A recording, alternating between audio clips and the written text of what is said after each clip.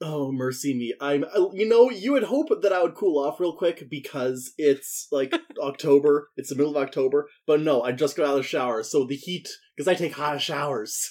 I broil myself. Actually, hang on, because steam yourself. My blinds are open, so I think I'm getting ambient heat in here too, and maybe that's an issue. One moment.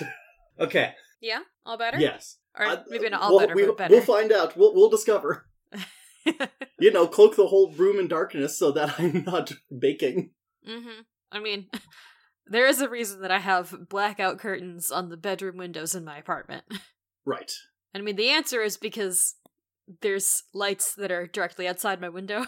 Mm-hmm. So, the blackout part is needed, but the heat-reducing effects are also welcome. I'm just grabbing the notes. Got the notes. No, you're good. I got my notes, too. We're all good.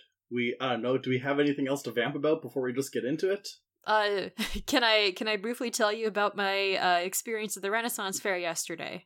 Absolutely. I would love to hear about the Renaissance Fair. Overall, it was a lot of fun. My friends and I go, generally speaking, we go every year. Usually only like once a year. But we have a pretty large Renaissance festival in our area. Like, it's large enough that they have it is a permanent village. Like, the buildings are there year-round, which is pretty cool. That is very rad. It is. And, like, in the wintertime, they are apparently making it into a Christmas wonderland with, like, lights, displays, and everything now. I would be really curious to see how they will dress up the giant cast iron dragon sculpture. Fascinating. Yeah, I look forward to seeing it, but the coolest parts were that in the... Because, like, they do, like, jousts a couple of times every day. And we went to the first joust so that we could, get out of there relatively early. And in the jousting, the reins for one of the horses just, like, snapped at the bridle. Uh-oh. So the knight whose horse's reins, like, snapped just did, like, 2 rounds of jousting without reins. Which was like, whoa! Yeah. Because, like, last year we saw someone, like, actually get unhorsed, which was cool and concerning. It was concerning until the knight in question, like, stood up and showed that he was okay. And this year it's like, wow, someone's reins broke in the middle of the jousting process. What's gonna happen next year? But also, it was really cool because they have archery butts where you can pay for, like, hey, pay and get some arrows to shoot at the target. And while I was taking my turn, there was a young kid who came up next to me, and she was clearly like, hey, this is my first time doing it, and parents were standing there and not really, like, helping or anything. Mm-hmm. And I was like, okay, here's what you need to do, take a wide stance, like, feet about, like, shoulder width apart, like, keep your upper body, like, straight, and, like, face the same way, and then you gotta, like, turn, like, pull the arrow back as far as you can comfortably, like, about eye level, and, like, keep your arms straight. And she wasn't doing, like, great, but I think she was learning, and I was happy to help. And plus, hey, get more kids into archery. Also, it was costume weekend, and there was someone walking around the Renaissance Festival in just full Wolverine cosplay. Like, the bright yellow and blue. I was gonna ask, is not every weekend every day at the Renaissance Festival cosplay day, but I guess specific. Yeah, this was specifically like, hey, wear your favorite Halloween costume weekend. So, like, there was that person dressed up as Wolverine. There was, like, a whole family in, like, Spider-Verse onesies, which was incredible. And, oh gosh, what else? Who were the cool costumes? Oh, there was someone there who was dressed as, like, a biblically accurate, like, angelic warrior of the Lord. Oh, hell yeah. With, like, a giant, like, angel wing, feathery, like, headpiece, and, like, multiple eyes drawn on the face, and, like, gauntlets, and, like, a gambeson and everything, and it was like, that is a super cool costume. That is very cool. I'm trying to figure out if I want to do a super low maintenance costume for Halloween. My two ideas both involve just getting a name tag and slapping it on instead of my normal name tag at work. Mm. So I would either be Stephen Stills from Scott Pilgrim, and I'd put the name tag on, just say Stephen Stills, and then underneath, smaller in brackets, it would just say The Talent. And then my other idea is that I would go as Oz from Buffy, who went as God on Halloween, where he just had a name tag on that just said God. My favorite low-effort Halloween costume is always to dress up as a boss. Last year I was my boss, and it was fun because she is very gothic. And so I was like, cool, let me just get out all of my black clothing, and I'll wear my skirt that has crystal swords on it, and I'll do a lot of eyeliner. I bet I could go as one of my managers. Do it. I could. I'm trying to think, because either I'd have to get... For one of them, I'd have to get glasses and a green polo that fits me, because it seems like he only ever wears a green polo. Mm-hmm. And then the other one might be a little extra effort, because he's the one who's like, his baby right now is the retro candy display that shout out to this boss, he is almost always the person who is restocking it. He's basically only ever getting other people to stock the retro candy display if he is not actually in the building that day. Almost always it's him filling the shelves up, and so kudos to him for doing work. Yeah. But I'm like, the only way people would know that I was dressing up as him is if, like, I carried around a big bin of retro candy and also had a speaker that was constantly playing the song Candyman. Tanner, I think you should do it. No, I can't, because I'd probably lose my mind listening to Candyman that many times. So let's listen to some different songs. Like this theme song right here. Your empty streets of empty shops and shuttered rows of mom and pops round onto the mega shopping mall. Smart ones all packed up and wait wisely. If you can't pay the rent, we will never leave this town at all. Drink some brew and join the choir. Build yourself a funeral pyre. Uranium are dead and died. We'll never leave this town alive. No, we will never leave this town at all. Greetings, children. It's time to play. Earth and sky is ground. Did we finally leave our town? Hello, and welcome to Loser Like Me, a show that normally is about a recap of Glee and its associated shows, but we're not talking about that right now, partially to show solidarity with the ongoing SAG-AFTRA strike. Congratulations, WG, on winning theirs. Now we just gotta power through SAG-AFTRA. Mm-hmm. The other reason we're not recapping Glee, though, is because tragically everyone has died. That's right, at 6... I was waiting for a response. At 6:19 p.m., they all boarded the Cyclone, and then it boarded at 6:17, then at 6:19, the roller coaster broke, and they all went hurtling through the air, and they died. The end. Podcast over. No, okay, so what we're actually doing is... Yeah. Oh, by the way, I'm Tanner. Hi, I'm Tanner. I'm from Saskatchewan. I'm Christina, I'm not from Saskatchewan. We can tell. Christina, what do you call a hoodie with no zipper? A sweatshirt. Ah, wrong. That's a bunny hug. Okay. Anyways, today we are discussing the musical Ride the Cyclone from the variety of years this thing has been like in production and being workshopped since like 2011, I think. It still hasn't hit Broadway. Yeah, it did make it to Not a dig. Off-Broadway. Yeah, it's not a dig. It's just to let y'all know that like it takes a long time for a musical to like calcify. Yeah. And I'm gonna preface this by saying that obviously Tanner is the one who brought this to our attention and suggested watching it for this podcast. And I am Christina, and I am just here to say, Tanner, how the fuck did you find out about this? And why were you fixated on it? So I wasn't even fixated on it. It just seemed like a thing to do, because apparently it's been getting really big on TikTok with, like, people sharing clips of it and whatnot. Yeah. And I heard about that. I didn't even see any videos, I just heard about that. And then that activated, like, a synapse in my brain. And I remembered a while back, there was a Drawfee episode where they were drawing musicals they'd never heard of, and one of them was Ride the Cyclone. And then that activated another synapse where... I think it was in the Mean Girls episode, or the Mean Girls video that she did. Sarah Zed brought up some other musicals that are popular with the teens, and then that's where she described it as a reverse Cats. And then, shortly before I suggested it, I was in a chat with my friends Ryan and Lindsay, and Ryan mentioned that some of his friends were watching the musical, and he didn't care for it from what he had heard, and Lindsay looked stuff up, and she was like, oh cool, it's set in Uranium City, Saskatchewan. And I was like, oh, neat. And then I immediately forgot about that. But then when we were like, what should we watch next week since we don't have something planned ahead of time? I was like, fucking Ride the Cyclone! Yeah. So there was no forethought to this. My brain just kind of spat it out.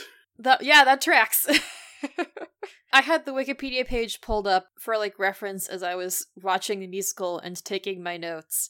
And they have an entire section on the Wikipedia page dedicated to the virality of the song Ride the Cyclone. Because apparently last year, the song The Ballad of Jane Doe went viral on TikTok to the point where, like, I guess how, like, when the musical theater side of TikTok did back in, like, 2020, when everyone was like, let's crowdsource a Ratatouille musical, everyone just started, like, posting all their headcanons about, like, backstory for all of these characters. And I don't think this musical is for me, but that doesn't mean it doesn't have value. Damn, I can't believe you're saying that every story doesn't have a meaning. I think that just because something might not be, like, just because I personally am not, like, enthusiastically overjoyed with a musical doesn't mean that it doesn't have value. Like, it does. No, yeah, I get that. I'm just like, yeah, like, this is a musical. I would not pay money to see a production of this in person, but I can appreciate the craft, and I can appreciate the weirdest fuck story that the playwright and the lyricist and the musician were all telling. Did that make sense? That made perfect sense. There's also a Wikipedia section on controversies, and if you go to directly to the fandom wiki, there is a bigger page for controversies. Which we will get to as they come up. I don't know. Should I describe what it's about, or should we just dive right in, and the viewers who aren't familiar will find out along the way? I feel like we should just jump into, like, the recap. Okay, let me grab my notes. There you are. Okay, so we start off with a girl who's got no head. Yes, and the girl who has no head sings a song about, like, spinning and life cycles, kind of. You know this dream of life, it's never ending. It goes round and round and round and round. That's the song. Yeah, that's pretty much just the song. It's like, oh, wheels are cycles, and tornadoes are cycles, and cyclones are cycles. We're cycling this music. Yeah. And then we just, like, get lights up on this discount fortune-telling carnival machine. It's like, you know the movie Big? Yeah. Yeah, it's like the thing from that. It's Zoltar. Yeah. Except it's Karnak. Yeah, this one is called The Amazing Karnak, who is a precognition machine who is also sentient and is capable of predicting everyone's death, including his own. And Karnak mentions that, like, I also know when I will die, and I am going to die in about an hour and a half, because this rat who lives in the warehouse that I have been stored in is named Virgil. Or I named the rat Virgil. And Virgil the rat is going to chew through the power lines that connect me to the electrical socket. 200 volts will course through Virgil's body, killing him and me in the same instant. Yes. And as there is nothing more base than death, for tonight's entertainment, Virgil shall play the bass. And then we've got this, like, a Chuck E. Cheese rat mascot comes out with a leather jacket and a bass guitar and does some riffs. Yeah. In the super legit version, probably, that we watched, Karnak also stresses that the armrest to your left is yours. The one to your right is your neighbor's. If you believe they are both yours, you are part of the problem. Yeah, and, like, I thought the pre-show speech was kind of fun, but also kind of like, okay, weird to have the pre-show speech be given, like, after the first number has already been sung, but you know what? I mean, it's not the first. I mean, it is the first number, but it's just like it's a prologue. It's not a full number. Yeah. Also, I don't know how often you see, like, stage shows, but I'm sure you've noticed that a lot less than I did before 2020. I mean, okay, yeah, true, but, like, in general, when you're watching a stage show, a show that was made for the stage, they love meta humor. Yes, this is known. Karnak also says, please turn off your phones. None of the calls will have life or death consequences. Looks down at his crystal ball. Except for one. My condolences. Accidents happen. Anyways, this brings us to our first note of controversy. which is that in the 2019 Jungle Theater production of Ride the Cyclone, an early costume design for Jim Lichtsteidel's Karnak had him with his skin slightly darkened with a beard and turban to make him look more Middle Eastern, playing into ethnic stereotypes. Altering the color of a person's skin so that they appear to be a different race is generally considered racist. Is considered racist. You can take out the quantifier there, Fandom Wiki. I feel like they gotta use a passive voice there, and I just appreciate the passive voice used for good this time. Yeah, fair. It adds a certain level of snark to the comment. Like, as you know, many people agree. This is a bad idea, you fool. Yeah. Anyways, Karnak announces that tonight they will be discussing 16's the former St. Cassian Chamber Choir. On Monday, September 14th, they boarded the Cyclone roller coaster. Minutes later, the roller coaster's front axle would break, causing it to derail at the apex of the loop-de-loop, hurtling the children to their deaths. 16's robbed of their individuality amongst a mass tragedy, lumped together as our 6 saints. And then he goes on to explain that they had all visited him before, and because he was not able to actually tell them their, future deaths, because he was set to family fun novelty mode, all he could tell them was, marketing schemes for the really cheap fairground that he's a part of, and he even told them to ride the Cyclone. Yeah. We do zoom in, an hour prior to that, where they participated in a singing competition in their hometown of Uranium City, Saskatchewan. Yes. Is Uranium City a real town, a real place?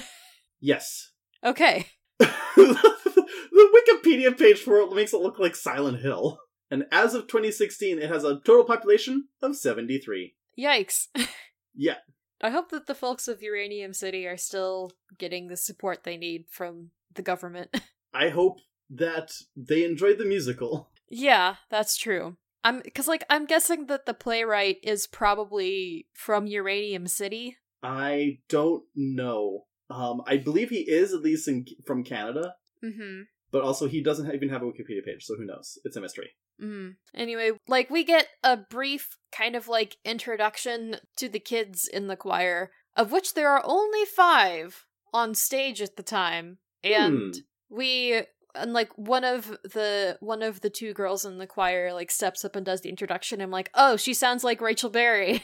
She's so Rachel Berry-coded, you guys. She is very Rachel Berry-coded. And, this is apparently a choral competition, and she has a brief monologue about how, we are so happy to be here competing at the choral festival. We were here last year, and we came in second. And Karnak chimes in and says, they were the only choir performing at the festival last year. And she's like, wow, we're all losers! This just shows the high standard of excellence at Kiwanis. Even in competition against yourself, you can still walk away a loser. Yeah. And then they sing she's like, and now our director brother, Catholic, has written a song for us based on African rhythmic music inspired by the Lion King. And it's not. It is emphatically not. It is an incredibly generic song about a fall fair, and as they are singing, the turntable they're standing on rotates. Yeah, because before they were all backs to the audience and behind a translucent curtain, and then as it rotates, they kind of through the curtain to face the audience.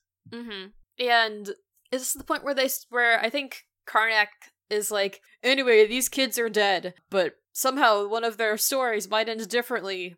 And tonight we raise a middle finger to that most ruthless adjudicator, time. Yeah. Anyways, partway through the song, they are launched off the roller coaster, where the suite changes. You're sailing through space, you don't know up from down, and you feel a little strange from all that's been round. And it takes on a decidedly more ominous thing, because, they're singing as they're about to die. Yeah. Earlier, before they boarded the Cyclone, there's a lyric of, we will stay in this town, or, where is it? We will never leave this town at all. And then the lyric changes in the second half to, we will never leave this town alive. Yeah. And then Karnak announces that it's time to start the game. Yeah. Also, quick rundown of the characters as we quickly see them. There's a very Rachel Berry-coded girl. There's a very Tracy Turnblad-coded girl. There's an obvious homosexual. There's a gangster boy. And there's a boy in the arm crutches. Yes. Also, you will notice that in the Uranium Suite, the boy in the arm crutches doesn't sing. But shortly after they arrive in Karnak's limbo or whatever, they're like, where are we? And the boy goes, the Twilight Zone.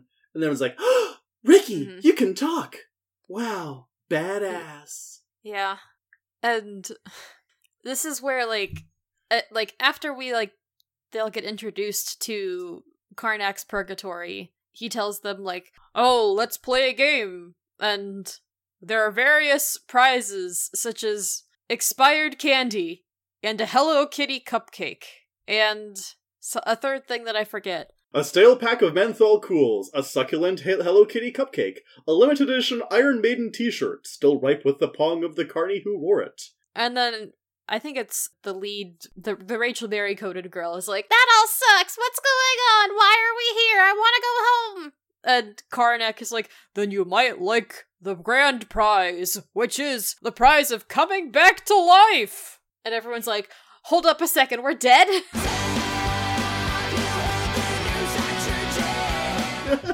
And someone asks, oh, how do we come back to life? And the answer is, the one who wants to win it most shall redeem the loser in order to complete the whole. That doesn't make any sense. My whole job is saying things that don't make any sense, until they do.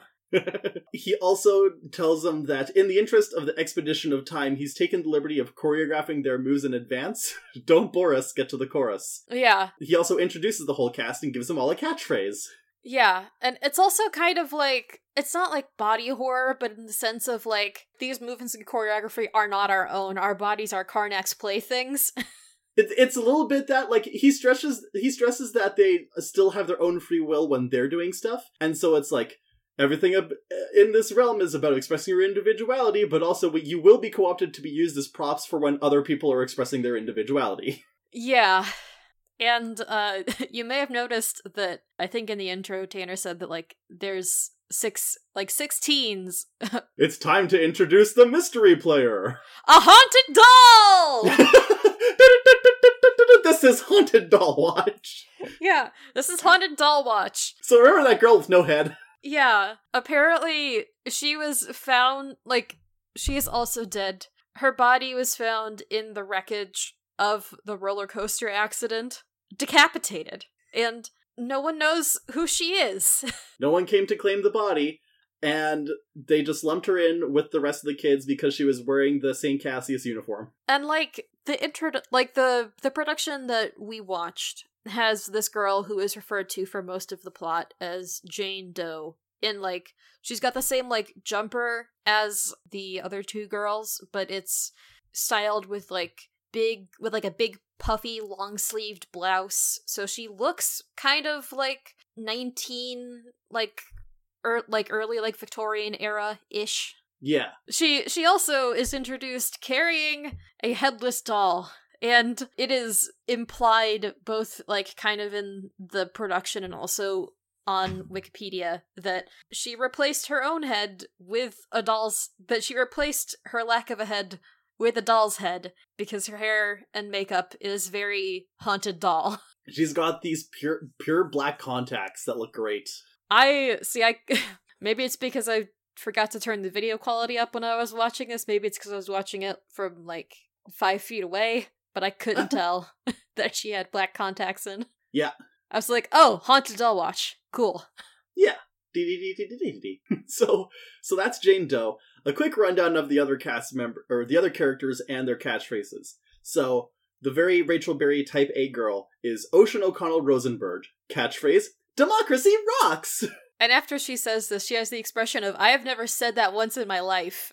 Then we have Constance Blackwood, who's the, chubby, shrinking violet-looking girl whose catchphrase is, sorry. No, Tanner, it's sorry. Sorry. Remember, it's Canada. It's set in Canada! The gay boy is Noel Gruber, aspiring poet. Being the only gay man in a small rural high school is kind of like having a laptop in the Stone Age. I mean, sure, you can have one, but there's nowhere to plug it in. Also, yes, these catchphrases continuously get longer and longer and longer. Yes. Misha Baczynski, a Ukrainian bad boy. My gangster persona is just armor to conceal that I am a naked child wandering through the wilderness, holding in my hands my wounded, fragile heart. Mm-hmm. We also get Jane Doe's catchphrase. When a lioness has children, she stops having sex with the lion. The lion gets jealous. Sometimes so jealous he eats the children. You'd think this would upset the lioness. Far from it. They make love like the children never existed. I find that idea terrifying. Yeah, because, like, as soon as Jane Doe is introduced, like, she immediately starts saying, like, anytime someone makes a rhetorical comment about, like, oh man, that would really be terrifying, and she's like, do you know what I would find terrifying? And then it's always some incredibly nihilistic and horrifying shit. And a lot of the times Constance is like, I am going to stand further away from you. Yep. I am going to gently remove your hand from my shoulder. Yeah. And step away. And then Ricky is the disabled kid who was like stated to have been mute, as well as had some manner of degenerative disease that gave him difficulties walking in life.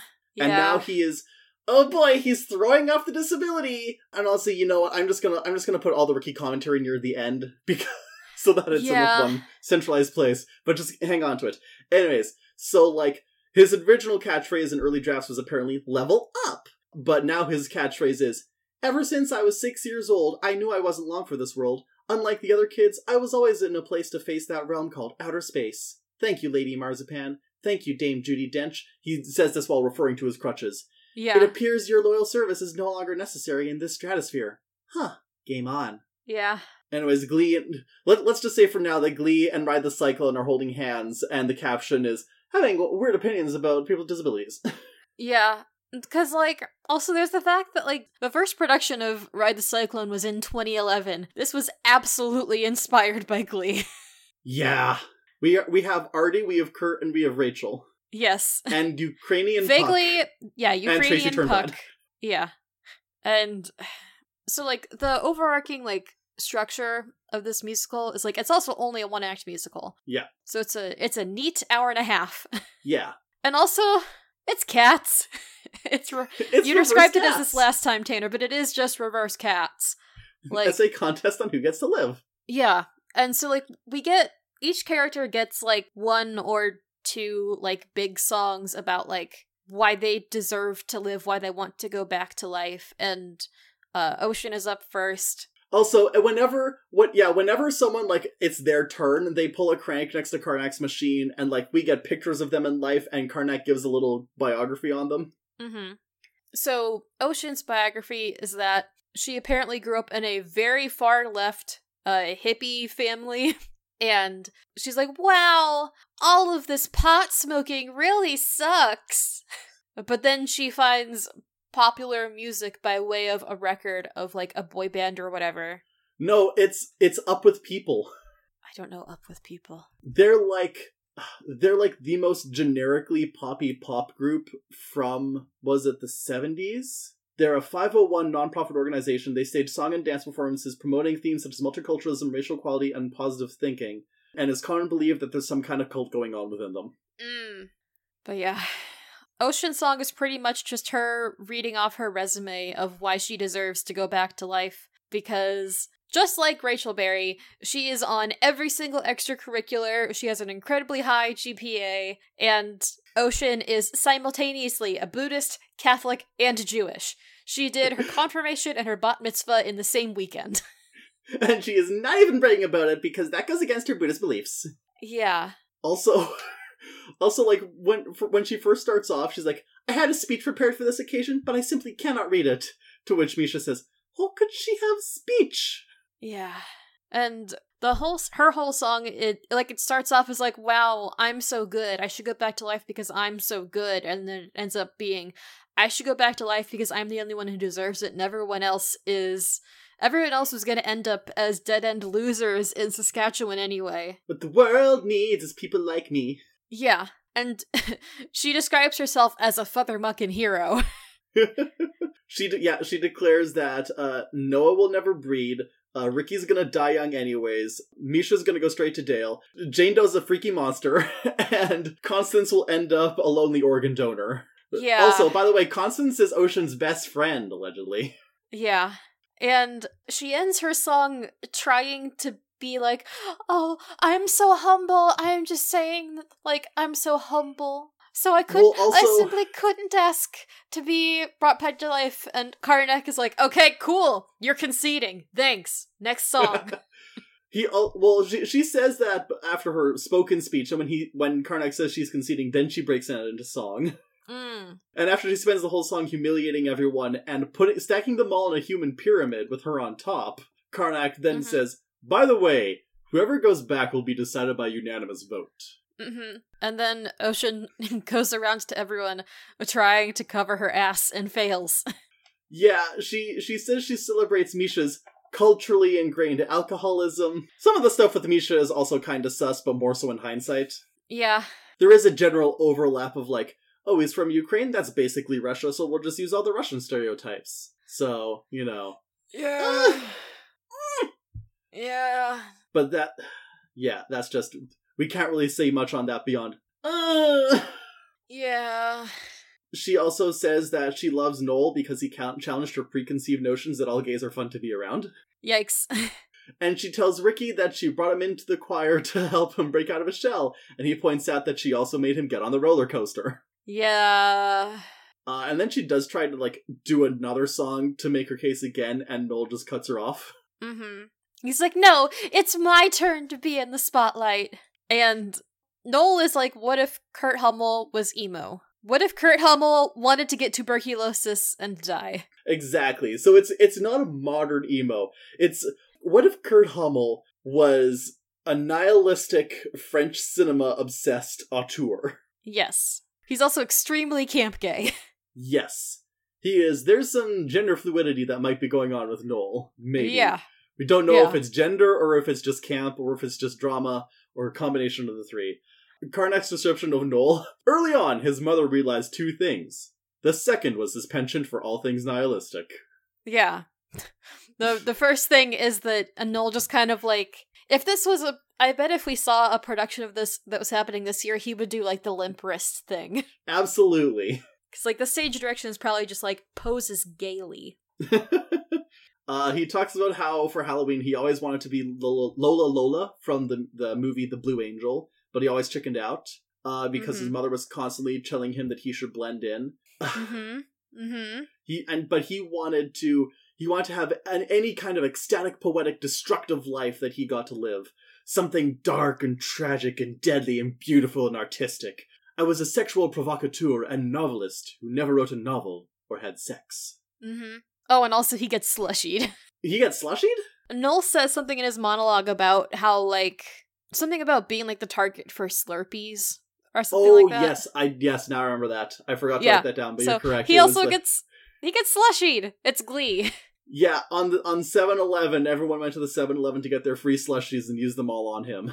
Yeah, and after Noel says that line about, like, the novelist who never wrote a novel, they have, like, part of the scenic design is that, like, they have a big, like, digital screen in the background, which they use this opportunity to put up a picture of presumably his actor in a Taco Bell uniform, because apparently he worked at the Taco Bell because money was tight. Yeah. And after he died, Taco Bell names a meal after him, and they catered his funeral. And also they play Christina Aguilera's Beautiful on the bagpipes. You know, I think that would be tolerable, maybe. But not for Noel. I only said I liked that song once, ironically. Well, too late, bud. Yeah. And then he says something about, like, oh, like, I spent all of my life just, like, if I'm able to live and go back to life, I will have a lot of fun, and I will take up my personality, Monique Gibeau, excuse me. And this is the part where I wrote in my notes, does he just do drag, or is he trans? All of the above? Because, like, he then has this very big, like, very long song about, like, how, I forget what I think it's just called, like, Noel's Lament. Noel's Lament, yeah. Yeah, and it's basically just, like, how much he desperately wants to be, like, he desperately wants to be a sex worker in, like, 1890s Paris, France. No, post-war France. post-war France, excuse me. He wants to be miserable, to have typhoid, and the reiterated chorus is, I want to be that fucked up girl. Yep. And I'm like, there's something you're trying to say here. Yeah, he does also, like, yeah, he rips off his Broadway patented tearaway school uniform to get in, like, a black slip dress, and gets, like, the black wig and some heels, and does this whole, like, cabaret-style number. Mm-hmm. Ricky plays the accordion in the background, and Noel gets to make out with Misha. Yeah. And then afterwards, Misha's super impressed by Noel's performance, and also Ricky playing the squishy keys. I like squishy keys. And then Ocean is like, they said the fuck word! And then Jane Doe, like, hovers in, fornication under consent of the king. Yeah. And Constance likes when boys kiss. Yeah. And Misha counters, in my country it's natural for two men to show affection, though not always in heels. Ocean says, is everyone's song gonna have profanity in the chorus? And Misha says, mine will only have profanity in chorus. Mm-hmm. And then Ocean has like half a song here where she's trying to rationalize their situation because she's like, there has to be a deeper meaning to what we're suffering through here. Well, not even just that, but it's like every story has a lesson. Yeah. And I didn't note them all down, but she rattles off a bunch of stuff and has really, like, 80s high school PSA, like, morals that she got from them, like, don't drink, don't do drugs, don't have premarital sex, all that kind of stuff. And then she asks Misha his favorite story, and he says it's Saw 5. And the moral of Saw 5 is how the medical industry is corrupt and unethical and can drive even a sick and dying man to do horrible acts. And also you get to see a man cut his own arm off with rusty fire axe. That did make me laugh. I mean, the part about the medical insurance, not the arm cutting off. I mean, they both work in tandem because Misha is simultaneously like, here's the thing that seems shallow, just like me, but has a deeper meaning inside. But also sometimes you gotta just see a guy's arm get cut off. Oh yeah. And so Ocean's like, okay, Constance, you name a thing, and I'll tell you the meaning of it. And Constance's like, porn. Yeah. Ocean hates porn. She does. Ocean O'Connor Rosenberg says, no kink of pride. Yeah. Glee. And then Ricky has the counterpoint where he's like, sex is beautiful. It's the origin of life, and it's messed up that we live in a world where we celebrate violence and demonize the act of making love. Porno is magical. Yeah, he says the story lesson in pornography is like the story of how we all get here or whatever. Mm-hmm. It's like, okay, sure. Also, sometimes the story in pornography is that if your car gets stuck in the snow, 5 muscle men will help you get it out, and then you'll all just have a big fucking orgy when you get back home. Respectfully abstain. One time the story of the porn was that you should respect the autonomy of the genie you found in the bottle. Okay. Because if you do, the genie will be freed, and then you can have sex as much as you want. Tanner, did you watch Aladdin porn? No. Okay. Honestly, it was more like, what was it? I Dream of Genie porn. Okay. I also found a Bewitched porn. It was called Betwinked. I mean, I guess that works. Anyways. Where am I? Ocean. Oh god. Speaking of porn. No. Angriest boy in town. Not quite. Because Ocean has a moment where she tells Constance she's never mad at her. She's just frequently disappointed. Mm-hmm. And then Constance is distracted by the boys kissing. Misha mentions that it's not cool to be homophobe in rap game no more, ever since Macklemore dropped Same Love. That shit emotionally devastating, yo. And yes, now it's time for the angriest boy in town. Mm-hmm. Yeah, Misha's backstory is that he is from Ukraine, and his mom got cancer from working in the uranium mines. No, in the Chernobyl cleanup. Oh, in the Chernobyl cleanup, excuse me. And she knew that she would be unable to take care of him, so she forged his birth certificate to say that he was 2 years old instead of presumably 18. Yeah. And then, like, what's the term for getting someone the adoptive ready? Parents? Yes. She put him up for adoption and said that he was 2 years old and had recently been potty trained. And then when he got to Saskatchewan, his adoptive parents were very alarmed that their expected toddler instead had a 5 o'clock shadow and a drinking problem, apparently. By which I mean, like, that is the stereotype that the narrative is applying to him. Yeah. Anyways, the parents lock him in their basement, basically. Yeah, because, like, also, when Misha got to Saskatchewan, like, he met his adoptive mother and, like, did, like, the, kiss on each cheek thing, and then went back in for a kiss on the mouth. Oh, buddy. Yeah. So now he lives in the basement, and if they see him, they flee. Yeah. So he is just trying to be financially successful so that he can travel back to Ukraine. And he also mentions that he is the best rapper in, what was it, like Northwest Saskatchewan? Northern Saskatchewan, yeah. Yeah. And he has a fiancé. Yeah. He met his fiancée Talia, who's from Kiev, who gave him mostly positive feedback in the YouTube comments. Hey, you know what? Sometimes that's all you need, I guess. Yeah. And yeah, he had a rapping YouTube channel where he was trying to make money so he could move back to Ukraine, and then he died. And so now he's filled with rage. Mm-hmm. And when he feels rage, he raps about money and autotune. Yep. And then, yeah, he has, like, half a song that's, like, a full auto-tune thing, just about, like, his bling and his homies and his swag. He pulls his shirt open and the other two flap it so that it's, like, a fan blowing him. Oh, no, Ocean actually, like, brings an oscillating fan in and is, like, waving it at the shirt. And, like, here's the thing, is, like, the rapping is not terrible. It's actually pretty decent. Yeah, it gets the job done, because this isn't the main song for Misha. This is what comes right after. Mm-hmm. Because the rage passes, and now all he feels is the passion. And then an image of Talia appears on the screen behind them, and he just starts singing this really beautiful ballad to Talia about how much he loves her and wishes that they could live their life together. Yeah, and it's like, it's in the style of, like, Ukrainian folk music, and everyone has, you know, like, a kind of, like, they put on costumes that, I guess, evoke traditional Ukrainian dress. Yes. And it's really good. Yeah, and then also, like, he runs off stage partway through, and then we see him run into the digital screen, and he reunites with Talia for, like, a few brief moments. Mm-hmm. And that was really good. It was. And then after the song, Karnak is like, do you want me to tell you what would happen if you came back to life and got to go see Talia? And everyone else is like, maybe not, champ. Yeah. Ocean tries to restate her case, but Noel points out that no one would want to vote for her.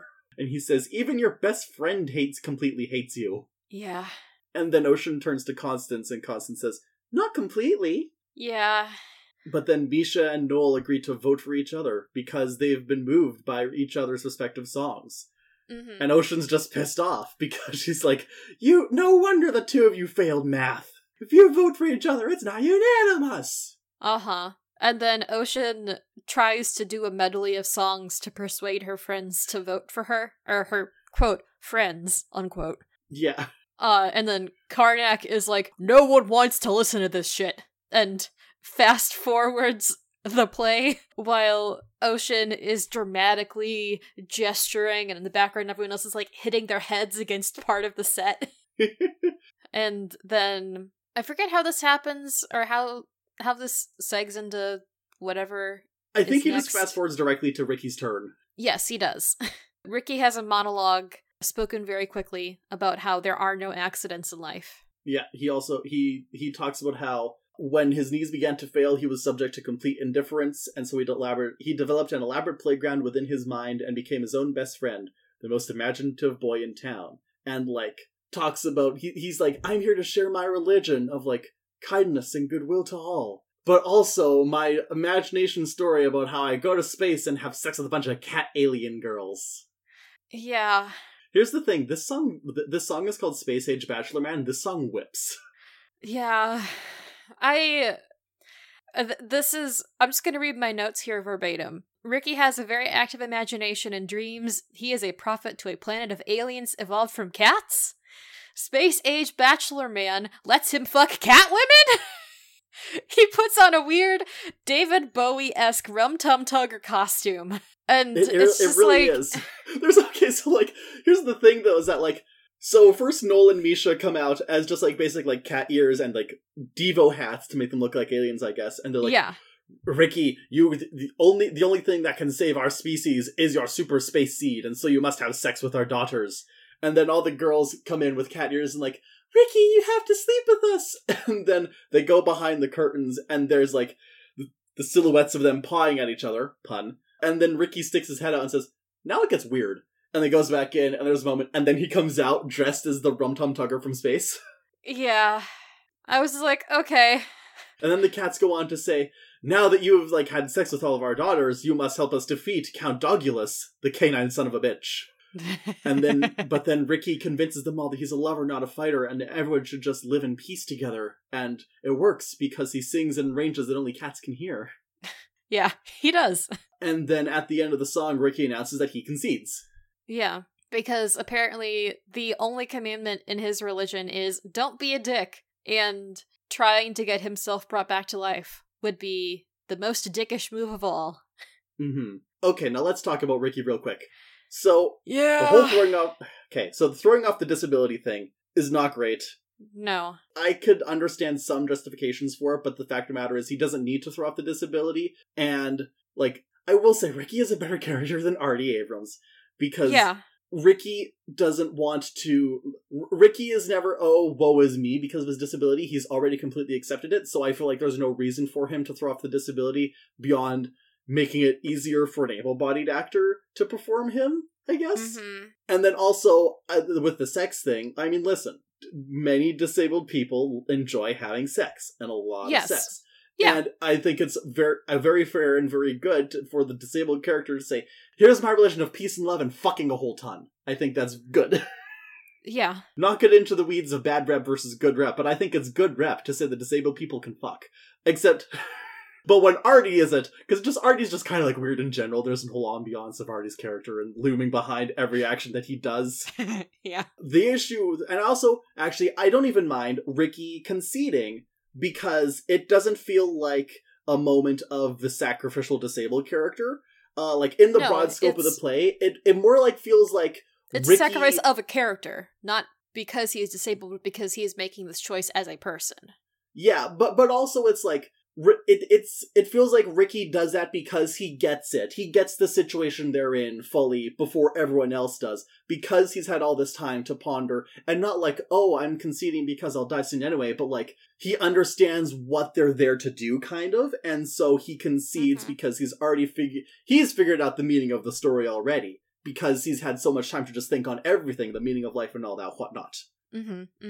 Now, the other issues with Ricky are all production things. For example, there was a performance that went on at the McCarter Theatre, I believe in 2022, last year, and Ricky was played by Yannick Robin Aki Mirko, who was the first disabled person to ever play Ricky Potts.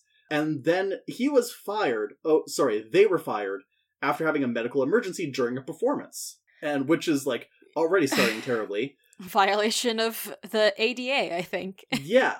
But then their able-bodied understudy got to perform the last 3 shows, as well as go on to the arena performances. And then Yannick Robin also explained that they had experienced ableism from the cast and the crew of this production, including them being referred to as, quote-unquote, the chair, the costume department removing parts of their costume that made it more accessible for them, and discussions about how to accommodate their disability being held without them present.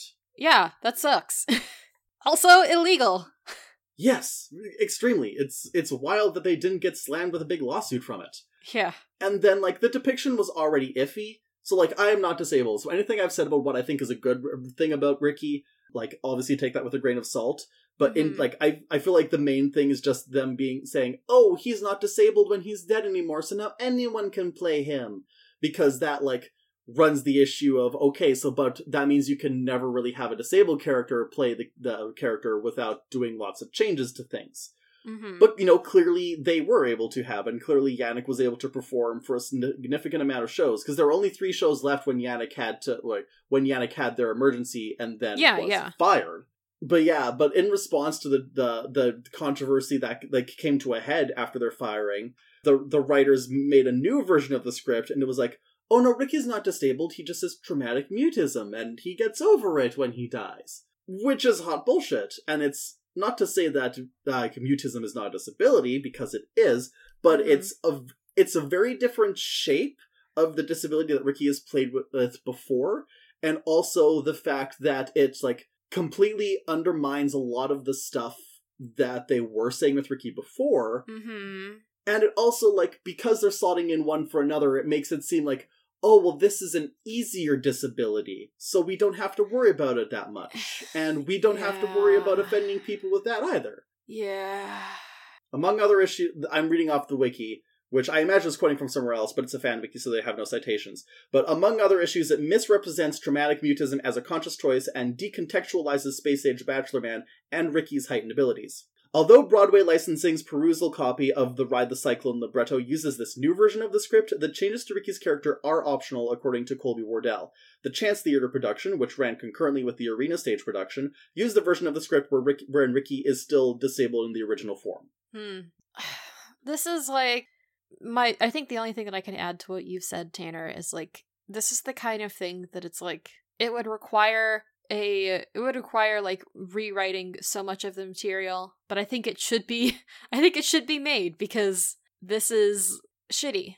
Yeah, all around. And it's like, in general, it really shines a light on how, like, Ali Stroker, as amazing as she is, she's just one girl, and she has, like, her ability to do amazing on Broadway has unfortunately not translated into accessibility, apparently, for other people.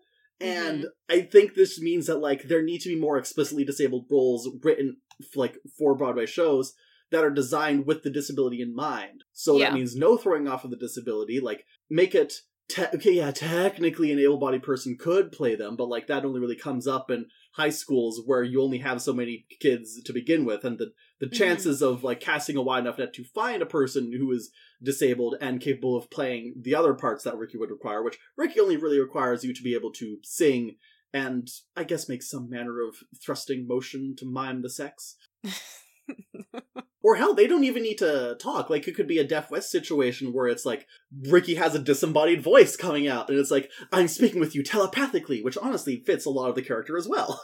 Yeah. And then it's just an issue of, hey, make sure you don't treat the disabled person who's technically playing the rest of Ricky as a prop, because they're still an actor too. The point is... Yeah.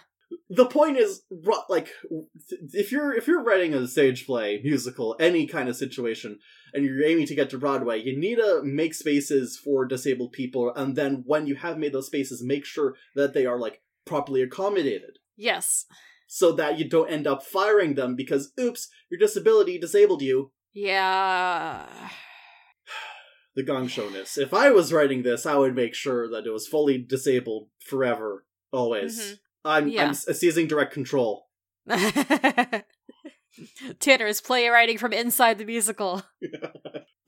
Someone should just make an all-wheelchair musical. Like, not even some jokey thing, like, oh, it's Starlight Express, but everyone's a wheelchair user. Like, no, just make an original play where everyone's a wheelchair user. They don't have to be wheelchair used, like, it doesn't have to be about using a wheelchair or any kind of mobility device. It's just, coincidentally, everyone in this musical is using a wheelchair. Yeah. What do you know? Like, all of this is to say, like, Ricky's song wraps up where everyone is like, wow, like, you're so cool, like, we had no idea. And Ricky is like, well, I've always been like this, but none of you ever paid attention or listened. And they're like, well, we're gonna listen now, friend. Yeah.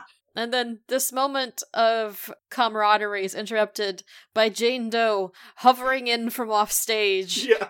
So Constance says, I'm so happy right now I could never come down. And then, like, and then we see that, like, a spotlight come up on Jane Doe, who is standing next to the lever and, like, pushes it. And Constance is like, oh, come on!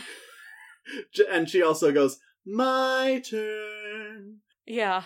And it's all just like, information unknown. Information unknown. We don't know who this haunted doll is. Yeah, they're like, everyone knew everyone in Uranium, but no one could recall this member of the choir.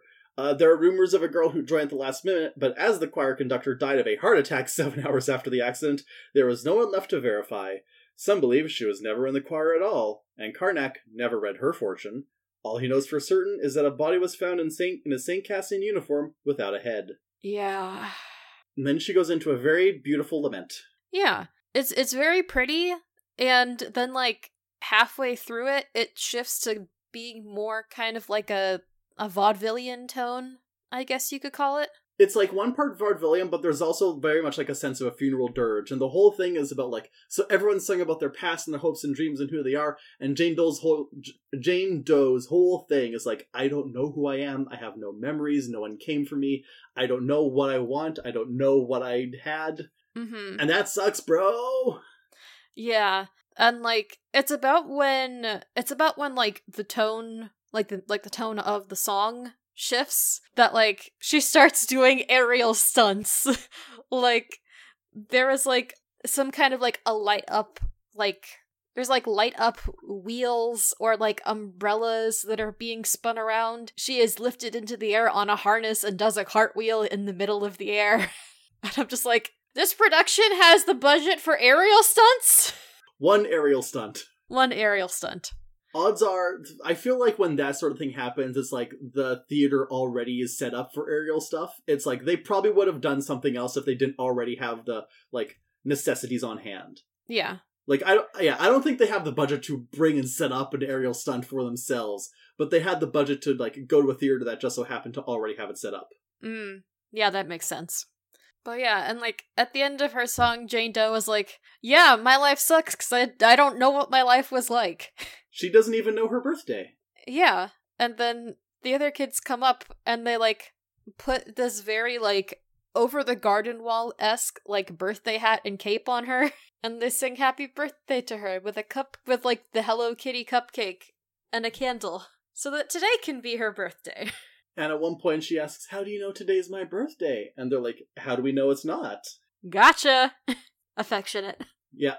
Also, Ricky says that Jane Doe could be named Savannah. And he says it as like, it's a name I've been saving up, but you can use it. Because I guess everything else in my brain is gone by midnight. And this has led to several fan interpretations that Ricky is also trans. Hey, you know what? Go for it. Absolutely. And then it's a really cute moment, and Jane Doe's like, really? I can be Savannah? And can Savannah have the greenest eyes? And he's like, yeah, sure, why not? And then while this is happening, Misha shares some vodka with Noel and tells Noel that, like, hey, chin up, bro. You died young in a fiery accident. Your life was still tragic. And Misha's like, or Noel goes, oh my gosh, that's the nicest thing anyone's ever said to me. Thank you. Also, thank you for making out with me. He's like, and now I've kissed a boy and gotten drunk. Yeah, there is an undercurrent where it's like, yes, Misha is like completely in love and devoted to Talia, but she's also kind of into the fact that he got to make out with Noelle. And then, because Ocean was the one who like kicked off the birthday thing, Constance tells her that it was really nice of her to do that, and she says it would only be the right thing for everyone to vote for Jane Doe to come back. But Ocean can't bring herself to do so. And then she's like, I was so envious of you, Constance, because I was always working towards something, and you just accepted the garbage, shitty, stupid, boring, lame-ass life that you had. Yeah, and Constance punches her in the tit. So there's a brief exchange before that where Ocean's like, I'm sorry, my death has really affected me. And Constance says, yes, me too. And Ocean, naturally my death has affected you. Can't you just listen for once and not make it all about yourself? And then we get the titty punch. Yes. Then she says, you just punched me in my freaking boob. It's like, yes, go for it. More productions need to be comfortable with punching people in the boob. It does hurt a lot. All media needs to be comfortable punching people in the boob. Agreed. And this is the point at which we get Constance's big solo song. Well, we get her backstory first, which is dark. Yeah, but it's also really good because of the way the actress plays it. Yeah, it's very well acted. I only have like broad strokes notes about this, but Constance's backstory is basically like her family has very, very long-lasting ties to Uranium City. Like, they own a diner that has apparently been in operation since the town was established, since the uranium mine opened up. And so Constance and her whole family are very well known around town, but pretty much all anyone ever says or knows about Constance is that she is the nicest girl in town. And she has a lot of self-loathing about the fact that all anyone ever thinks of her is that she's nice. like, no one ever is like, how are you doing, Constance? And she mentions that, like, 3 hours prior to getting on the roller coaster, she lost her virginity to a carny in a porta potty. And it was terrible, but she, like, wanted to, like, get it over with or something like that. Well, so first she says she wanted to get it over with, and then she says that she wanted it to just be a miserable experience. Like, she was basically like, it's time for me to start a self-destructive spiral, because I'm always ashamed of everything that I am. Yeah. Oh, also, in her, like, intro spiel, Karnak mentions that Constance's favorite ride at the fair is the Cyclone. Yes. Oh! Well, but we're getting into that. Mm-hmm. Because she talks about how, as the ride crashed, she got caught up in the excitement and the adrenaline of it all, and all of a sudden she felt her heart fill up with all the love for everything. Everything good that ever happened to her happened in Uranium City. And she lists, like, her parents and her family and her friends, and, like, even the things that felt like they hurt and made her happy because they happened to her. Mm-hmm. Then she gets her big song, which starts as, like, a sort of reprise of, like, the melody from the Uranium Suite, and then goes into, like, this, like, kind of 60s rocky number. Again, she's very Tracy Turnbad coded. Uh-huh, yeah. And yeah, it's called Sugar Cloud, and she celebrates how much she loves everything she had and everybody that she knew. Mm-hmm. And at the end of it, Ocean is like, oh, I think I maybe get things now. Yeah, and, like, they make up, and it's fun. And then Karnak announces that Ocean gets the only vote because she had the highest GPA. Yeah. Karnak is like, I changed my mind. And, like, as Karnak is saying, like, Ocean, you did the best in school, so now you're the only one who gets to vote. And, like, the other side portal opens up behind them, and Ocean is like, can't we just reinstate the democracy that we had previously? And Karnak is like, no, I'm going to die in 5 minutes, you have to decide before then. Yeah. And then she's like, okay, what was the prophecy? Whoever wants to win it the most shall redeem the loser in order to complete the whole. And then she realizes that Karnak knew all along she would never be able to vote for herself anyways. So she apologizes to the others for not getting to know them in life, and says that for someone to die young is not for them to die needlessly. I would gladly take my 17 years over nothing. So then she votes for Jane Doe because she doesn't have those memories. We had a life, she didn't. Mm-hmm. So it's ambiguous as to whether it was actually required a unanimous vote or not at the end, but everyone agrees with her choice. Yeah. And so Jane Doe gets to go through the portal. Democracy rocks. Mm-hmm. And as Jane is approaching the portal, the Karnak says something about, like, I forget, I don't have the introduction part. Her name down. is Penny Lamb, April 7th. Aries, the lucky nature. Yeah, and then, like, I think this part is called, like, the other side, and they all just kind of, like, everyone else who's left just kind of vocalizes over a bunch of, like, home movie footage of someone who is implied to be Penny Lamb, like, growing up and being generally happy. Yeah, and it's also left ambiguous whether, like, okay, so time was rewritten and she survived the crash, or she was reincarnated and got to live a new life. Mm-hmm. And yeah, so they're saying it's not a game, maybe that's news, because no one will win here and no one can lose. There's no one to measure our foolish pride, and no one keeps score of how hard we tried. This ride it has heartbreak, this ride it has pain, all kinds of blue skies, no shortage of rain. Yes, there is laughter and the telling of lies, and maybe in darkness we open our eyes. And you give and choose while you love and lose, and you feel the world is spinning, with no ending or beginning. And then we have an interlude from Karnak. What happens next? That I couldn't possibly tell you.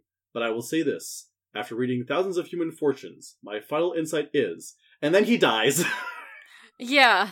Virgil the Rat finishes his life's work of chewing through the power cables connecting the amazing Karnak to electricity. The stage plunges into darkness, and the audio is overtaken by general electric fizzing noises. Yeah, and, like, the broken voice backs of Karnak just spits out, your lucky number is 7. You will soar to great heights. Be sure to ride the cyclone. Yeah. And then it's left with just, like, the teenagers stuck together on a mostly dark stage. Yeah, but they get back on the cyclone and they celebrate the lives that they live and the friends that they finally got to be for each other. It's everything you loved and everything you dreamed and everything you shared and everything that seems so terrifying. But it's not a game. It's not a game. It's just a ride.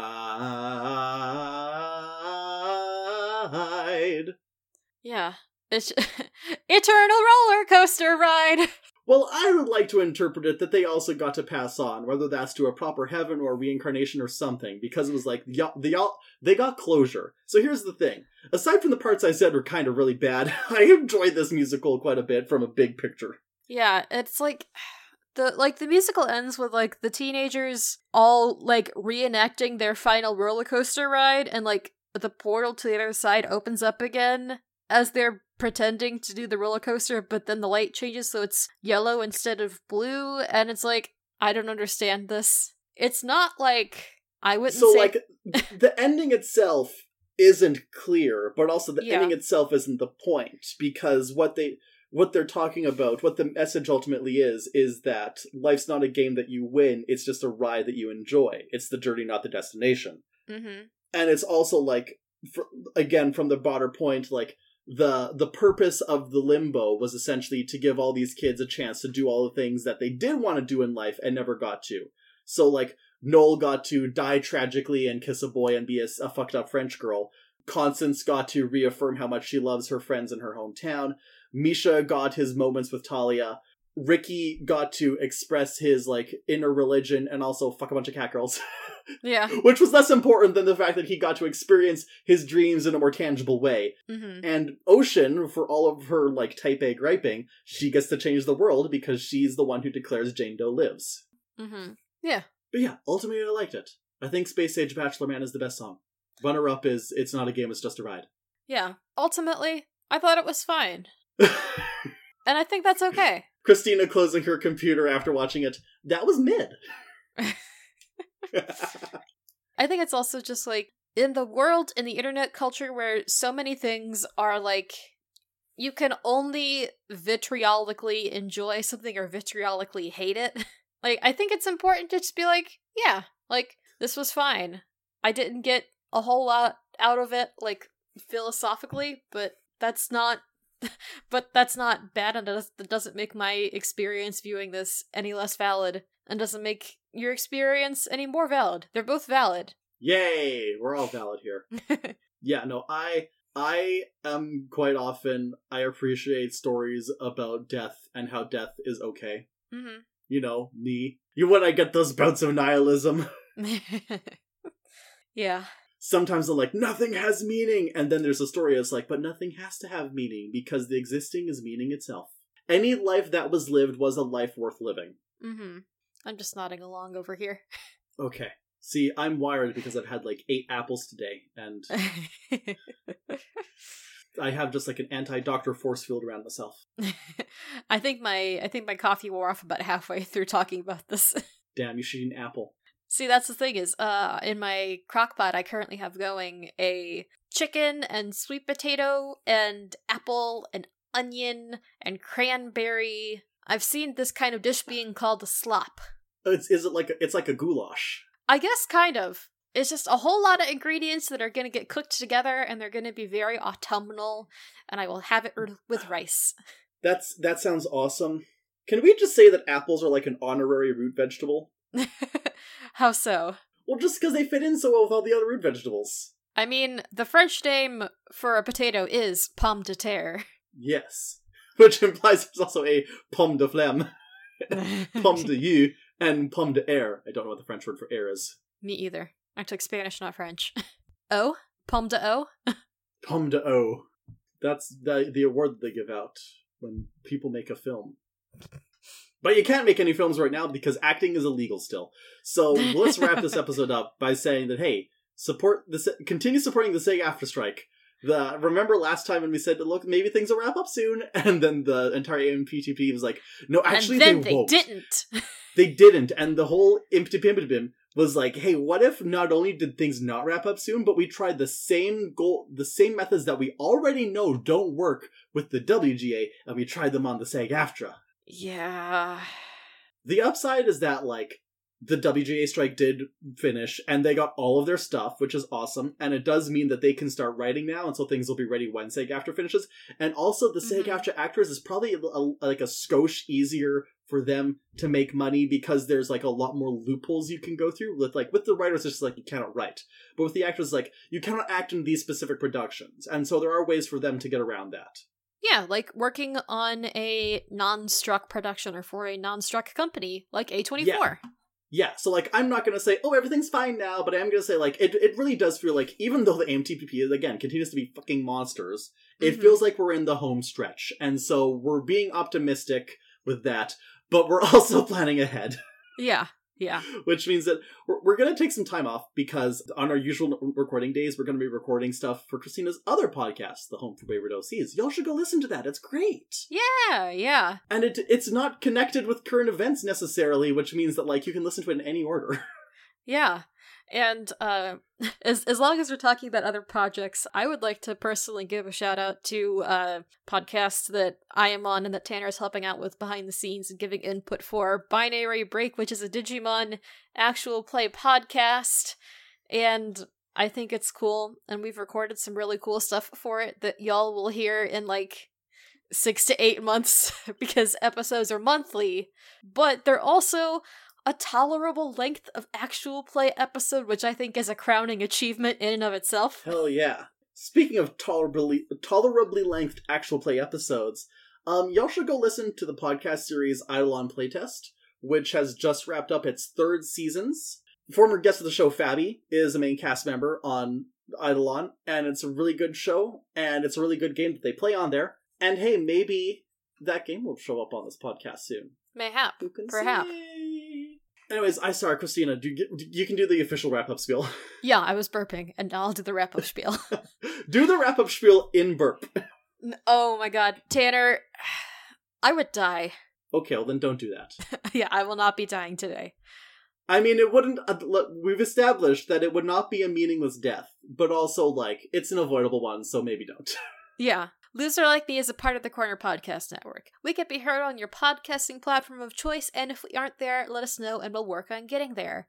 We can also be heard, or we can be found at Loser Like Me Pod on Twitter, at loserlikemepod@gmail.com, and on Tumblr at Corner Podcast Network. And hopefully soon we will be on Blue Sky, aka when Tanner and I have time to handle more social media. Yeah, truly. I detach myself from social media, and I just, like... So the downside is that sometimes I have no idea what my friends are doing, but the upside is that I'm no longer on social media, and it's so freeing.